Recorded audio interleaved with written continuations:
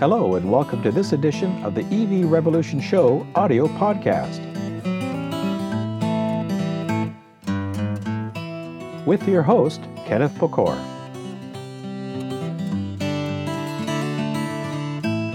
This is episode 14, recorded on September 3rd, 2020. This episode of the EV Revolution Show is sponsored by File Sanctuary. Need a great web host for your business? Need to get email at yourdomain.com? They provide professional, feature-rich web and email hosting for any project you have in mind. Get started today at filesanctuary.net/cloud and save 10% with promo code EVRevShow. All right, well, welcome to this edition of the EV Revolution Show audio podcast. My name is Kenneth Pokor, your host. Thanks for taking the time to listen. I'm also recording this for video purposes, and I'll put some of these segments up on my YouTube channel as well, because I have a really exciting guest today. As you folks know, I like to get smart people on the show. I have a gentleman by the name of Dan Blundell, who's the CEO and director of Nano One Technologies, or a company based in Vancouver. He's an engineer, of course, CEO of the organization, has an extensive background with many other tech industries, high growth technology marketplaces, medical, and so forth. He's got not only some engineering background, but just to add to his smartness, some physics and business knowledge as well. And taking this company in new directions, and with things happening in the EV marketplace, I thought it was great to have a conversation with a Canadian success story. Thank you, Dan, for taking the time to join me, and welcome to the show. Thanks, Ken. It's great to be on a Canadian show too. Yeah, thank you for that plug. I'm very proud. There's not many of us that do what I do from a Canadian marketplace. So, with Tesla's Battery Day coming up and all the buzz around that, it was great that we were able to hook up and have this conversation to highlight what you folks do, and then pick your brain and get your opinion about some of the things going on leading up to Battery Day and what's going on in the EV marketplace. So, it really is quite timely for that. Now, maybe you could tell me a little bit more about Nano One and what you guys do. Yeah, sure. So Nano One is an industrial technology company. We're developing processes to make the cathode materials that go into lithium-ion batteries. And just so you know, the cathode material is a composite mixture of lithium, nickel, manganese, and cobalt. It all gets processed into essentially a black powder at the end of the day.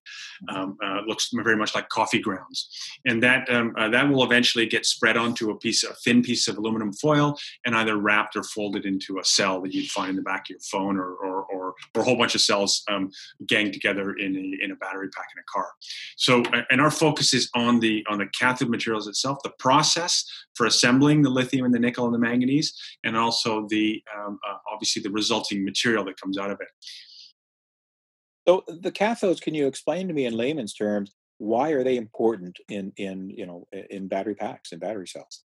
So maybe the first thing is to say is that the cathode is dominated. The cost of the cathode is really dominated by the materials coming in, whether it's the lithium, the nickel, the cobalt, and when you add it all up, the cathode in any given cell is probably a quarter to a third of the cost of the cell itself. So it's the most expensive component in the battery. It's also the most complex material in there, because it has this composite mixture, sometimes of 3 or 4 metals with coatings and additives and all kinds of pixie dust in it to make it do its magic.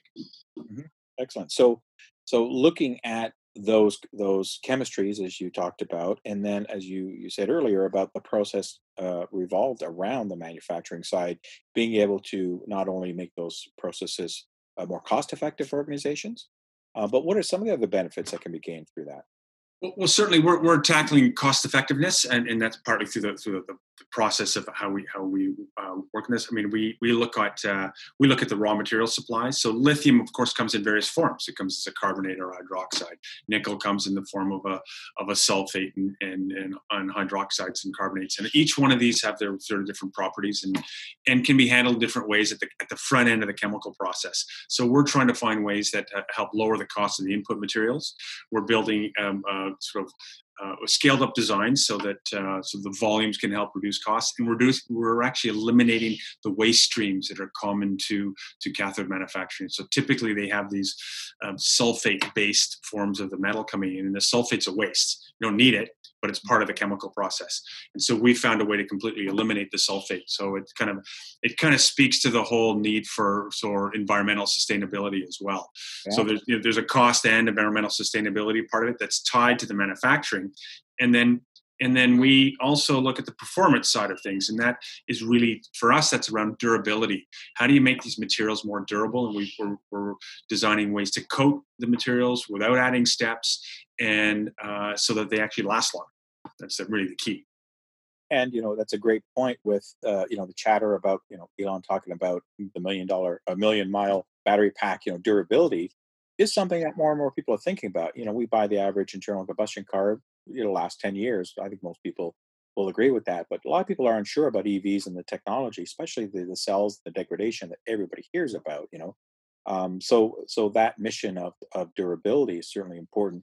And I think you mentioned as well, also from a performance, about trying to get bigger bang for less dollar from a battery pack, increased density storage. Is that correct as well? Yes. So obviously there's this mark of trying to get it under $100 a kilowatt hour at the battery pack level, and that, of course, that requires driving the cost down and the performance of all the materials in it, including the cathode material. So on the process side of things, we're trying to drive the cost down, but we're using the process also to improve the kilowatt hour side of the equation. And that's not just the amount of energy you use on a day-to-day basis between charges, but it's also the amount of energy you use over the lifetime of the battery. How many cycles do you get out of the battery before it degrades to a point where it's really not practical to use it anymore? So the focus for us is largely on the durability component. How do you make that battery last longer? And if you can make it last long, you could turn it into a 1 million mile battery, and that'll serve the fleet vehicles and the bus guys really well. If you shrink that battery way down, it'll also serve the entry level market, where the batteries are good enough for one day, and you have to charge and discharge them really, really regularly. So it just makes the battery more robust by making the underlying materials more durable, and it can extend the range. It can extend you can actually charge the battery faster because the material is more durable. It can actually just take a bigger beating, and which means you're not going to lose as much capacity over time by charging it fast. So these become really key things for the OEMs and for the car manufacturers to build into their battery packs. Absolutely. Putting that down into kind of just basic terms for some of the listeners and people that are watching this that are interested in EVs, what is a typical cycle today for charging and discharges in most mainstream battery packs, and versus where you think we can get to? So a typical battery pack, if you're charging and discharging it on an hourly basis, that's considered somewhat aggressive, and a lot of the testing that gets done at that kind of level, kind of maybe the 60-minute level, or maybe even 30-minute level. Anything faster than that you start to see losses, and if you charge it too fast, you can't store as much energy in it. And then, which means you can't get as much energy out. But it also has some impact on the longevity of the material. So a little bit of damage gets done, and you can't quite store as much energy each time. So once you start to go faster than 30 minutes or 20 minutes, you start to hit these kinds of thresholds.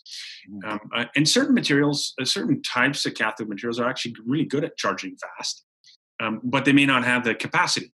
So we work on 3 different kinds of materials. One is what we call lithium iron phosphate, and that's kind of more industrial application, very long-lasting material, a very safe material, and the cheapest of all the lithium ion batteries.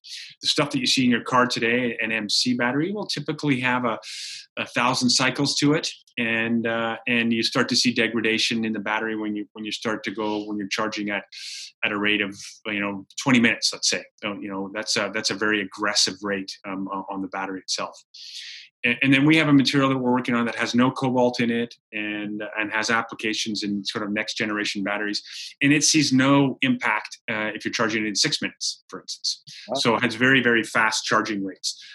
But of course, you don't get anything for free in the battery world. There's a world of trade-offs. So every time you see a really good characteristic on one side of it, it's going to have an impact on some other part of the battery. Absolutely. Now, and you guys have relationships in all these products that you just mentioned with companies like BYD and VW and Tesla on the NMC. BASF, Samsung. I'm just looking at your line card here with some of your stats. Pretty impressive. Panasonic, Apple. I mean, you guys are proving yourselves in the partnership that you've established. Yeah, maybe just to clarify that. I mean, those the names you've read off are largely the that's what the whole landscape looks like. Really, we only have sort of announced partnerships with a selective few numbers of those. So that would be Volkswagen. There's a large Chinese cathode producer called Puleed. We signed on another very large non-Chinese Asian cathode producer just a couple of weeks ago.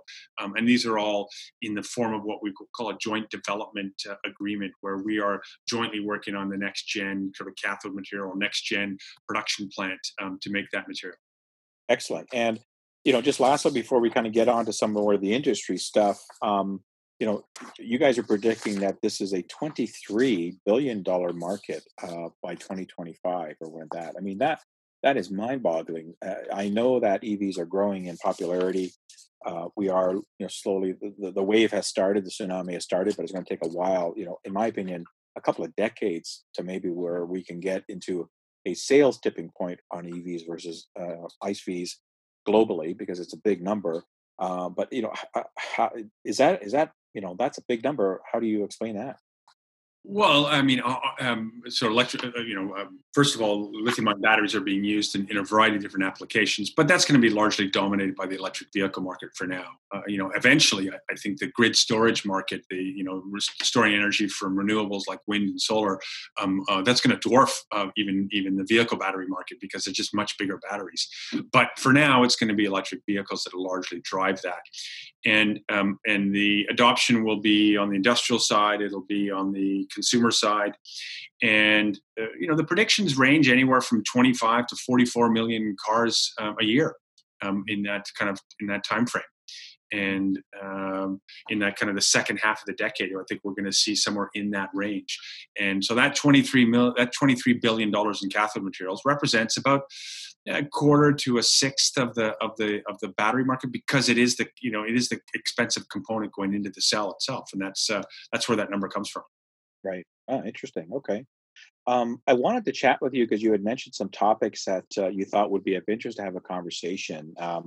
And I think we've already kind of talked about the Million Mile Battery a little bit, about durability, why it really is so important than reaching. It's more important, really, durability than reaching that million miles in battery. I think you've kind of touched upon it, but is there anything else to add to that? No, I think actually it's a pretty quick thought exercise. A million mile batteries for the average driver who's doing 40, 50 kilometers a year. I don't know if this is exact math, but the last time I worked it out, that's 75 years of driving. So really practically speaking, I think it makes a great tagline, the Million Mile Battery. And I think then people understand, this thing's going to last forever. I don't need to worry about it. I can charge it really fast and I don't need to worry about it. So I think it gets the concept across really quickly. But really the underlying thing is that it's durable, and it's that durability that can provide either this super long lasting million mile battery or something that charges in 6 minutes, or something that something you can drive an extra 50 kilometers every day. These are all the benefits that will actually trickle down to the consumer, or it might be the battery that drives the robotaxi that's on the road for 24 hours a day, as opposed to you and I who drive for 30 minutes a day. So that's and those batteries just need to be more durable. Absolutely correct. Yeah. And that, as you said, it gives an additional vote of confidence to consumers in the technology.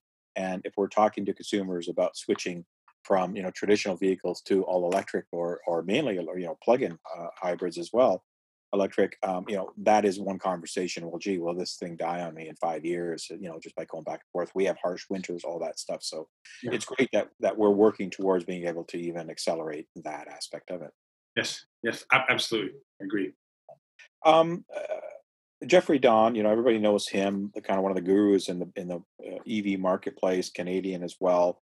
He's part of Tesla's research group, and I know that the group's research paper last fall discussed a battery cell with a single crystal NMC cathode that could last over 1 million miles. You've got something in your coated nanocrystals. You might have touched upon a little bit that aids in this process. Can you explain that a little bit more for me without being too technical? You get a little technical if you want, because I know I have viewers that love this stuff. Maybe I give a bit of background on Jeff Don's paper, because it's a brilliant paper. It's very well put together. It's 3 years of exhaustive research. And it's mostly centered around the electrolyte that goes in the battery that connects the two electrodes that allows lithium to go back. It was a liquid form today, if I'm not mistaken, right? That is correct. Actually, electrolytes can be in a liquid form, in a polymer, kind of a plastic-based form, or a ceramic type of form as well. And all three of those have existed for some time, but the by far the most commercial application is the liquid form for now. And maybe we'll get to the topic of solid state batteries later, which has to do with those solid electrolytes. But for now, Jeff Don's research has primarily been focused on the electrolyte and finding electrolytes that can last longer and help the battery be more durable. But it's not the only failure component in the battery. Of course, there's an anode and there's a cathode as well. So it's kind of long been known that if you can create these powders of cathode material, so that each grain of powder is not an agglomeration of crystals, but one big crystal, then it's more likely to last long. It's not going to break apart as you cycle it.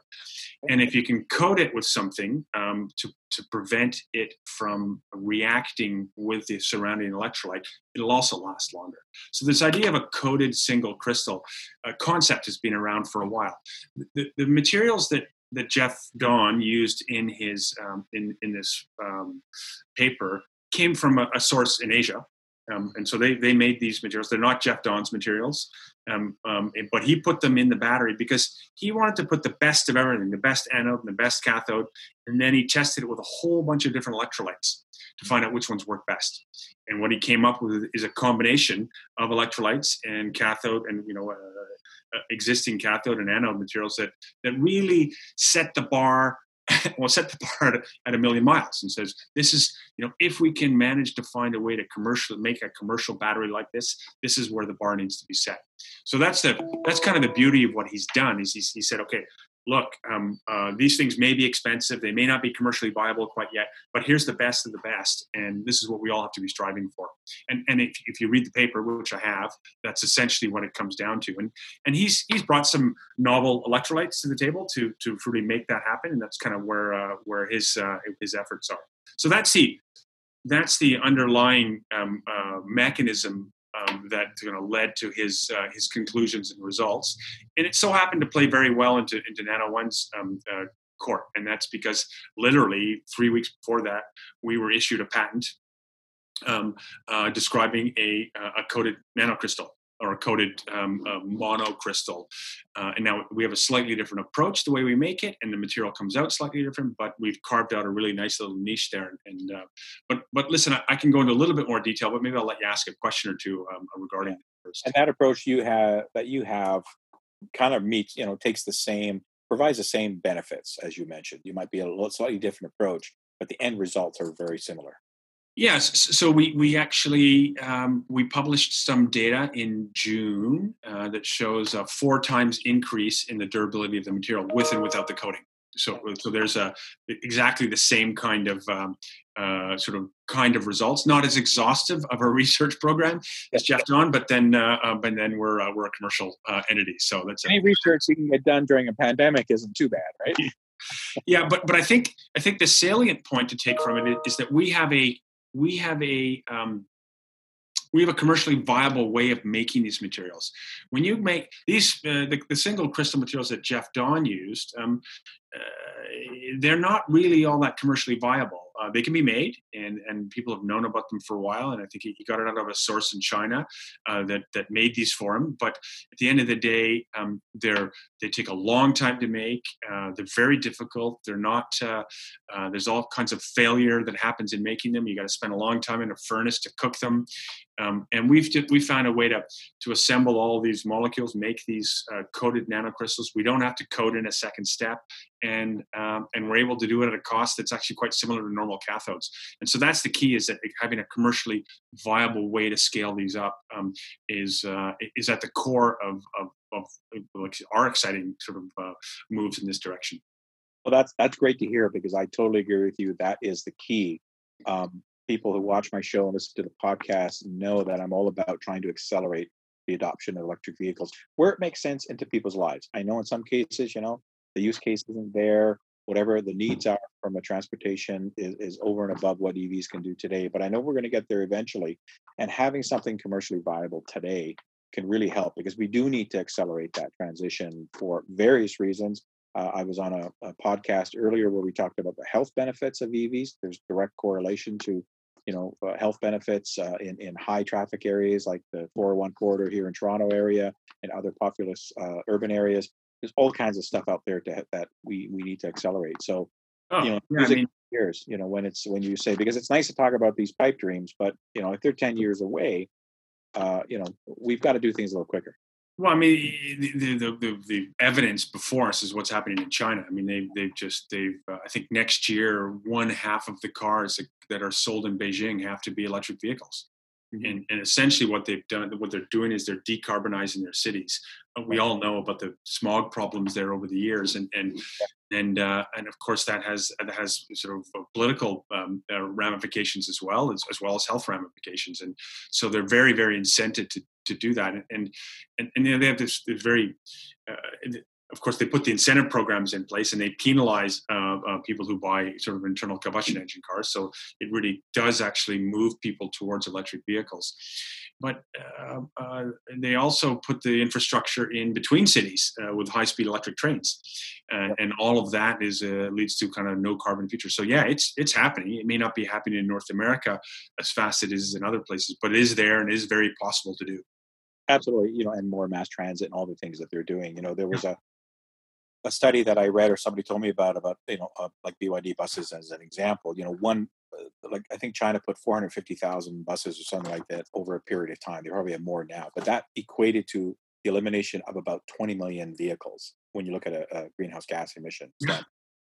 Plus or minus some number, but that's huge. I mean, the benefits are huge. So you're absolutely right, Dan. That they are being very aggressive, and to put that in perspective, the global plug-in market last year, the global internal combustion sales overall of all vehicles and light trucks was about 75-ish million globally, and 2.3, 2.2, 2.4, however you skin that, was EVs, or something with a plug, anything that has a plug to charge the vehicle. China has about 35 million of that marketplace. And for you to say they're ramping to 50% shortly, that is a huge, huge gain for them. Yeah.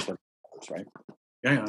I mean, and of course the driving experience is different in China. I mean, not, obviously driving's driving, but they've only got their drivers are only one generation old, at best. Yeah. And of course, because they have the transportation hubs now between cities, they're not necessarily looking for the range on a day-to-day basis, and there's a lot of vehicles driving around there. There's an electric vehicle in China that's a $10,000. It's a $10,000 car with a 150 kilometer range that's powered by lithium iron phosphate. And it addresses, probably 95% of most people's driving needs. It's a two-seater, and it's certainly got its downsides. But as a utility, it's a fantastic notion, and apparently it's one of the best-selling cars there. Yeah, they've got lots of vendors. I just put out a show before we went to air on this, talking about Electromechanica, another based company. I've been following them for several years. Talked to their CEO a few years ago. They finally are into production of the Solo vehicle again, a one-person, just going around urban transport, right? Really cheap to operate. Candy, of course, vehicles have now come into the U.S., and they're already starting to take that by storm. Again, bringing that affordability. Yeah, I can give you a $25,000 or less EV that gets you 100 miles safely, 150 miles. Why not, right? Yeah, no, yeah, for sure. Now, you mentioned on some of the chemistries earlier, what cobalts are lessening and some of the importance there. And of course, Elon is talking about sustainable nickel a lot. That he wants environmentally sensitive nickel mining for battery production. That's very relevant to Canadian marketplace. For those listeners and viewers that don't know, we are a big provider of nickel globally as a leader there. I'm telling people to buy nickel stock, but we won't get into that right now from a stock analysis because I think it's going to go up. But you guys have a play in there in your manufacturing process. What is all that about? Yeah. Well, maybe just to back up to the chemistries again. So our process is it's a platform technology. So we can assemble virtually any type of cathode material there is. So we're pretty well hedged against which direction it goes, whether it's going to be predominantly nickel or predominantly iron based cathode materials, whether or not the cobalt is completely weaned out or not. We have kind of our fingers in any number of chemistries. So that includes lithium iron phosphate, which I mentioned before, which is it's the safest, cheapest, longest lasting of all the batteries. NMC, which is the highest energy density, so you get the more sort of the best kind of range out of a material like that. And then we've also got materials that are cobalt free, that are based on nickel and manganese, but no cobalt. And those are super fast charging and very good for solid state type of applications. Also, aluminum is becoming much bigger of a play into this. Well, aluminum is really key as what we call a coating or an additive in the material. So Tesla has a nickel cobalt aluminum based battery material. It's also got lithium in it. It's often just referred to as NCA. But we're seeing a convergence of the NMC and the NCA into the same thing, because most NMC materials now are coated with aluminum. Maybe even they're using aluminum as an additive, and so they're going to converge really into the same kind of material. They're very similar families of materials. So aluminum definitely plays a key component there, but kind of only in the 2, 3, 4% range of the material. What we have seen is because of the supply chain risk and the cost of cobalt, that the automotive companies are trying to thrift out as much of that cobalt as possible. In the NMC families, the cobalt's really key. It's really important. You take all the cobalt out, and the nickel gets really unstable. The nickel wants the cobalt around. So the more cobalt that you take out, the more you have to replace it with something else. So you have to replace it with aluminum, or you have to replace it with some other material in order to sort of restabilize it. So it's hard to get rid of the cobalt. It's a stability agent, and also, is it not to deal with the heat thermal properties, cobalt as well? Well, yes, that is true. So to some degree, the more nickel you have in it, the lower the thermal runaway temperatures go. So, but if you go all the way, let's say to lithium iron phosphate, it's a completely different beast. NMC has a thermal runaway in the 200 degree range. LFP has a thermal runaway in the 600 degree range. So it's way safer. So it has to do with the kind of the structure of the materials, and so nickel is going to become increasingly important in those NMC materials or NCA materials, whichever the future of those, because it's going to dominate it as we figure out how to make additives to replace the cobalt. It will just become more and more dominant. The issue is that nickel's produced in several different ways, particularly in Indonesia. They have some practices like instead of having on-land reclamation ponds, they're dumping it in the ocean. And the auto manufacturers cannot deal with that, right? So they're looking for ways to sort of clean it up. And I think that's at the basis what Elon Musk is asking for. We're in a very interesting position as a company with cathode producing technology that eliminates the sulfate waste stream. So typically, cathode materials are made by taking nickel sulfate and manganese sulfate, mixing them up in a chemical process, getting rid of the sulfate, and taking the nickel, manganese, and cobalt then into a secondary process, mix it with lithium into a cathode material. And that sulfate is a waste stream, and there's a lot of it. And when you're shipping the nickel around the world, it's only 20% nickel. The rest is sulfate and water. So you have all the shipping costs, you have the waste stream. Our process completely eliminates that waste stream and uses everything in the product to go into the cathode. And that we just take nickel in a different form. But there's an interesting opportunity that comes out of that. It also allows us to plug in a little further upstream and integrate. And if we can integrate more closely with the nickel producers, let's say, there's an opportunity there to simplify the supply chain and reduce waste and become more, environmentally sustainable. And obviously, there's a call for that. So that's kind of where we see the future going, and because we're a process company with a technology that plugs in really well, we think there's great sort of integration possibilities there. That's a fantastic story. That's actually reality, which is great because one of the challenges we get as EV promoters that I am is a lot of people come back and say, well, the whole carbon footprint of producing an EV versus internal combustion and in the life cycle is much less, where it's actually proven not to be the case. You're upfront manufacturing, as you said, and dealing with the mining and the extraction, the processing of the components for EVs, create more of a carbon footprint, but you gain that back really quickly in the operations of the EV. And then also there are more organizations now starting up and running to deal with disposals of battery packs after the cycle, not only just repurposing, but that when you get to disposal, there are much safer and cleaner ways to do that. Yeah, battery recycling is kind of in its early stages right now, and until the volumes of dead batteries are out there, when we're going to see an evolution in the technologies and evolution in the approaches. But it's definitely there. I mean, it's you're basically just mining a concentrated form of the materials, and you just have to bash them apart and separate out all the components, and then recombine them again into batteries. Absolutely. A couple last things I want to talk about. I do want to get into solid state, but let's leave that for the last. But actually, no, let's talk about that now. You brought that up earlier. That seems to be, I guess, where a lot of research and development is heading. Is maybe that's the silver bullet for us, is solid state. What's your thoughts on that? Solid state is definitely the holy grail of lithium-ion batteries. So it doesn't change the cathode material. At the end of the day, it's still going to be a lithium, cobalt, nickel-based type of material, lithium iron. So the cathode materials are largely the same.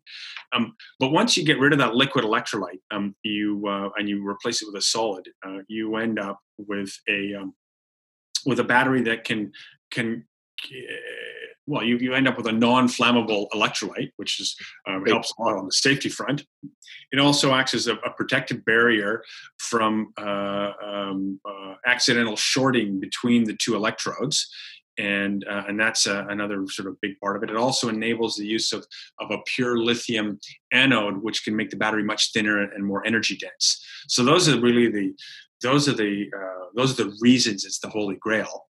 And so if you can double the energy density, take away the flammability of the battery, it becomes an incredibly important sort of driver in the space. However, there are many challenges, and those challenges include the interface between all these solids. So it's easy to take two solids, put them together, pour some liquid between them, and then they're all connected. But it's hard to put three solids together and have them all touch down at an atomic level. Because there's going to be a whole bunch of bumps there that keeps them touching each other. So the key is how do you make those interfaces really consistent, so that you don't have resistive buildup somewhere, or you don't have it breaking open or cracking apart as the battery flexes. There's all kinds of things that can happen, or as things expand and contract. You're moving lithium back and forth. One side expands, one side shrinks, and then it happens like this. So you got this kind of breathing action going from one side to the other in the battery. And if it's all connected with solids, those things get stressed and they break apart. So the key is to find materials that don't contract and expand, and also to provide sort of effective interfaces between all those solids.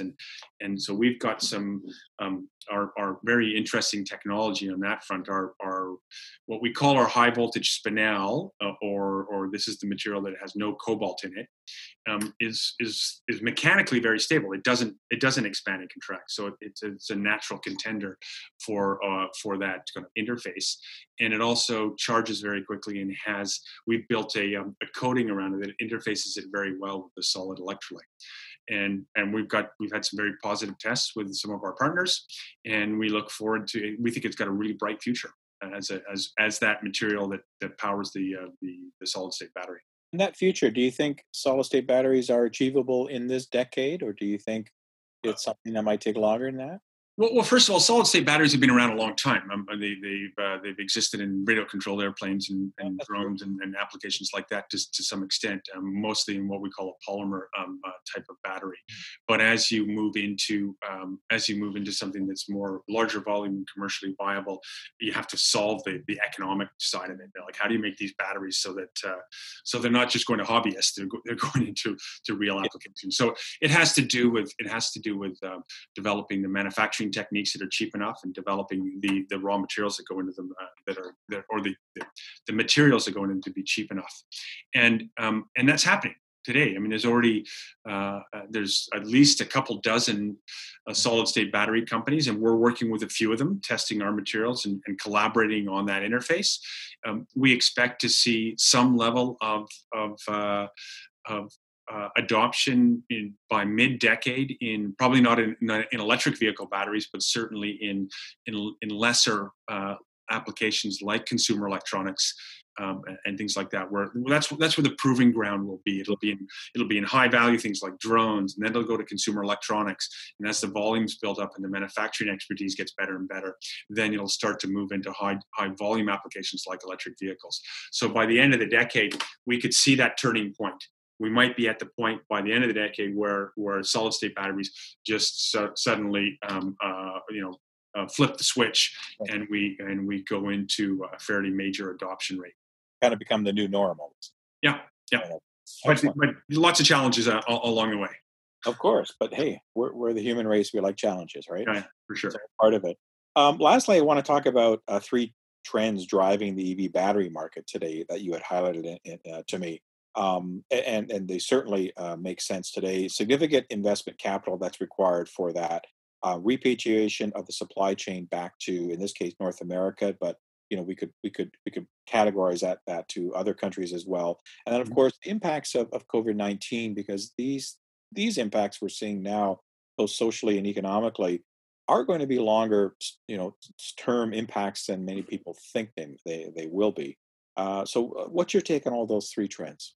Well, let's go backwards. I'll start with the COVID one. Of course, that's always so topical these days. One of the obvious things that came out of COVID right out of the gate was how the city skies all got bluer, right? Yeah.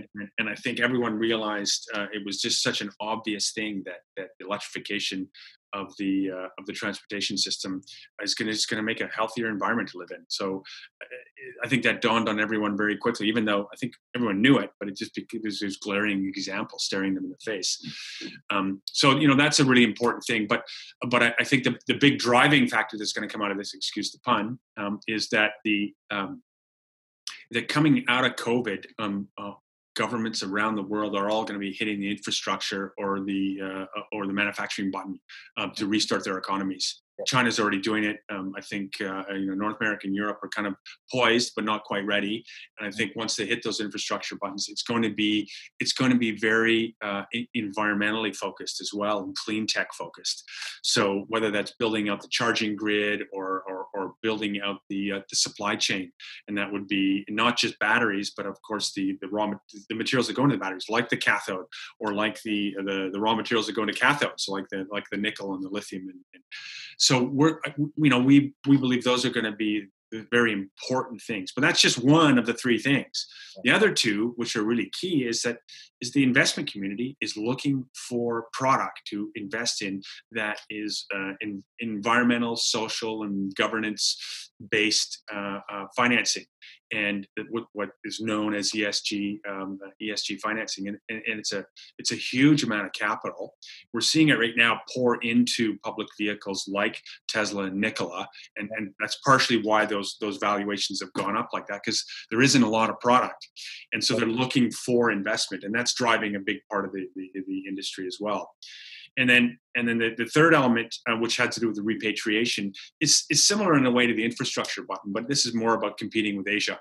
I think that countries outside of China are looking to try to take back some of that supply chain. China supplies 100% of the world's electric or battery graphite. and probably, I don't know what the number is on the cathode front, but it's well above 50% the number. So I think, and a majority of the batteries are produced either in China, Japan, or Korea, and so really, North America is looking to pull some of that supply chain back. Europe's actually well on its way to doing that, and that's going to do that's also going to do us great favors, I think, on the electric vehicle side of things, and it's fantastic for Nano One because it just means that there's more opportunity outside of Asia as well. And one question about the Canadian government's involvement in Nano One. You guys have worked a lot with them, but they've been a great contributor into helping you guys out. Can you talk a little bit about that? Yeah, the Canadian government, and actually it turns out the provincial government, have been very supportive of Nano One. We have brought in a total of $13 to $14 million in federal and provincial support from STTC, from what used to be called the Automotive Supplier Innovation Program, STTC, Sustainable Development Technology Canada, NRC IRAP, so that's the Industrial Research Assistance Program, and also and now the BC Ice Fund. So these are all organizations that brought in kind of non-dilutive funding into the company, and that adds to the money we've raised through sort of venture sort of capital means on the public markets. And in total, that amounts to about a third of the money that we brought into the company. So incredibly supportive, very good leverage for our investor base, and actually our investor base provides very good leverage for the government as well. So it's a big kind of happy family. The government seems to be; these programs are very happy with the results that we've had. We've had follow-on financing from them because of the successes we've had. All told, I think we're really happy to be in Canada and seeing this kind of support. Well, that's great because it's very important to have government involvement. We know that beyond just policy and process. Everybody talks about ZEV mandates on this stuff. Yeah, they're all important, but there are also other things the governments can do, like supporting organizations like yourselves and others that are in this field, this type of technology for the right reasons, and that really can make a difference as we move forward. So that's a great story to hear. Any final comments you want to add to the audience here before we sign off? I mean, this has been a great conversation. I've learned a ton of stuff. My brain is kind of swelling at all this knowledge I've got now. Well, you know what? Look, we've covered a lot of topics: solid state, nickel, the whole works. I think let's give it a rest for now, and hopefully your base will come back with questions and answers, and there'll be an opportunity in the future to expand even more. Certainly hope that. Yeah, I certainly hope for that. I mean, again, it's a great story. Nano One, check them out. You guys are public, I understand, so you can get all the information on the website about what you guys are doing, and some great market opportunities. And I do wish you all the best and success. I love hearing, again, Canadian success stories. I will keep my eyes on you guys and follow up. And maybe in 6 months or so, or part of next year, we'll have a follow-up conversation and see how these trends that you're talking about and some of the analysis, how we've either further achieved our footsteps towards that, or maybe some of them might have actually happened. Fantastic. Or you can go to our website for more information, and as you say, we're a publicly listed company on the venture exchange at the TSX. Excellent. Thank you very much. Well, thanks again, Dan, for taking the time. Appreciate it. All the best to you, and we'll definitely keep in touch. Yeah, much appreciated, Ken. Hope to meet you in person sometime. I hope so. I used to live out in the West Coast, so I'd love to get back. Come for a tour. And for everybody listening, thank you very much for taking the time to listen to the audio podcast. Please, I hope everybody is staying safe and following public guidelines wherever you live. And until the next show, you know how to find me. You can always watch my videos at the EV Revolution channel on YouTube. Please check those out as well and subscribe. And I'll try to get a little bit more frequent on these podcasts as we move forward. Again, it's just tough to find people sometimes that want to talk. Anyway, thanks everybody for listening. Take care, and we'll talk to you next time.